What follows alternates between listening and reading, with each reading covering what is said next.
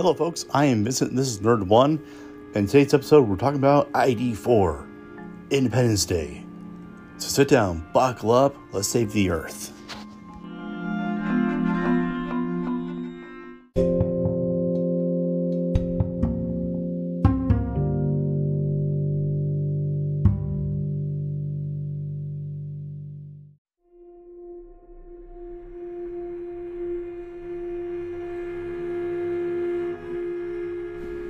It is summer 1996.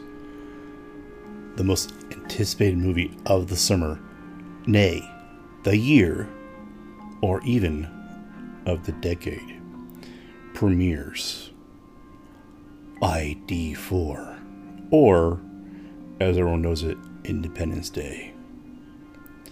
Starring Will Smith, Bill Pullman, Jeff Goldblum, Judd Hirsch, and Randy Quaid. This movie, when it came out, was massive. It wasn't common for movies to come out to do pre-sale tickets. This one did, and it was by far the biggest movie of that year. It was the biggest movie probably maybe of the 90s, because you had this huge cast come together and it was just so well done. It was the CGI at the time was good. It's still not bad for now. I mean, I've seen crappier CGI in more recent movies with probably 5 times the budget.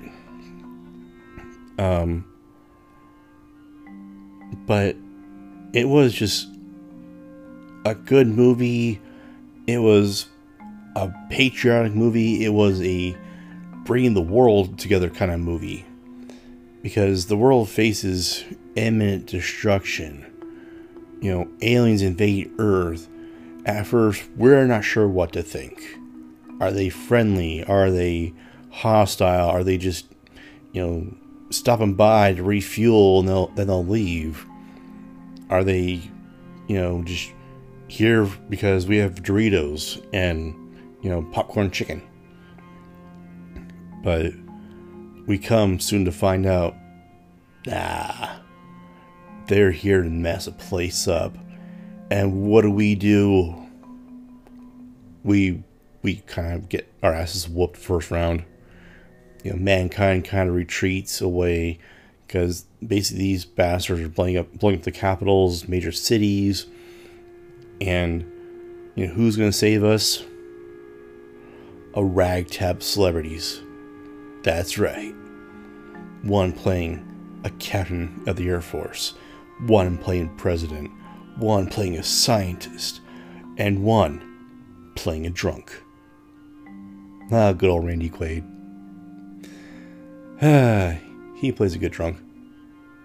Eddie from Christmas Vacation, Vegas Vacation, I think just the regular vacation movie. And in this, I think now he's always drunk. Haven't heard from him in a while. But if you're listening, hi Randy Quaid. But I remember when this movie came out, almost 30 years ago. Damn it. Time flies, doesn't it? Because I remember this movie was kept on wraps. I mean, back in the 90s, it wasn't hard. Well, it was pretty hard to spoil a movie. I mean, you got what you got in the theaters. Sometimes you would get a preview on TV, but it wasn't much different from what you got in theaters. The newspapers didn't really have much besides advertisements for it. So, and it was one of those, like, if you see it, don't say anything. Don't spoil it for everyone else, because it was going to be that big. Like, remember when Endgame came out and there was advertisements out there from the Russo brothers and Marvel and really some of the top performers in the movie? saying, hey, if you see it, don't say anything. Give it time. Give it time for people to go see it. Not everyone can see it opening day or opening night. So, keep your mouth shut. Don't post anything. Let people be surprised. And that's what this was too. This was basically, the movie where you want everyone to experience it for the first time. To understand the impact. And, to this day, it's still a good movie. It's still a movie where you can watch it and, yeah, it's got language in it. It's a war movie. Technically, it's a sci-fi war movie. I don't know. Okay. It was one of those movies that didn't need a sequel.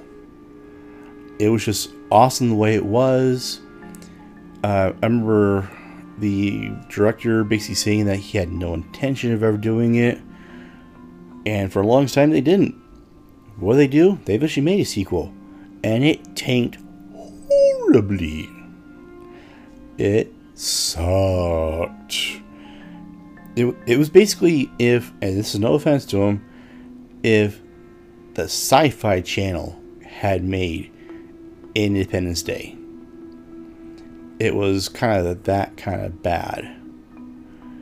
It got most of the cast back together, but here's how bad it was. Will Smith decided to opt in for the original Suicide Squad movie, then do the sequel. And Will Smith is not one of those guys who doesn't do sequels.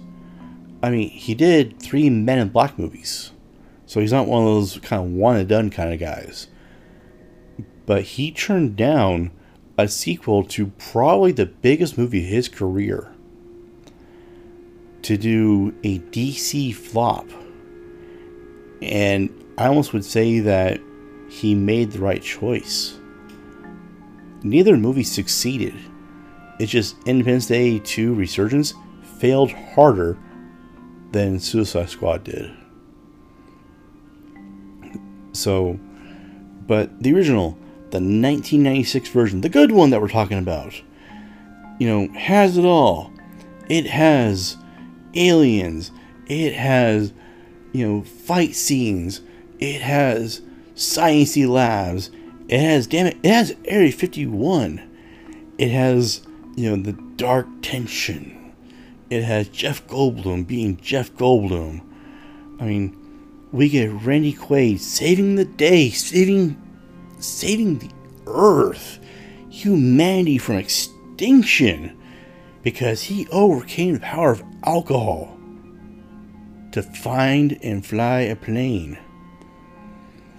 So, in honor of, July 4th, Independence Day, America's Independence Day, I would say, if you got 2.5 hours to kill, watch the movie. It's good fun. It has action, it has passion, it has everything you need. It has 90s CGI to it. And, yeah, it's a good time.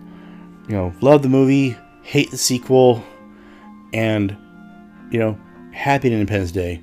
I hope everyone listening to this has a fantastic day, that they are enjoying themselves or being safe. Please don't blow up any fingers.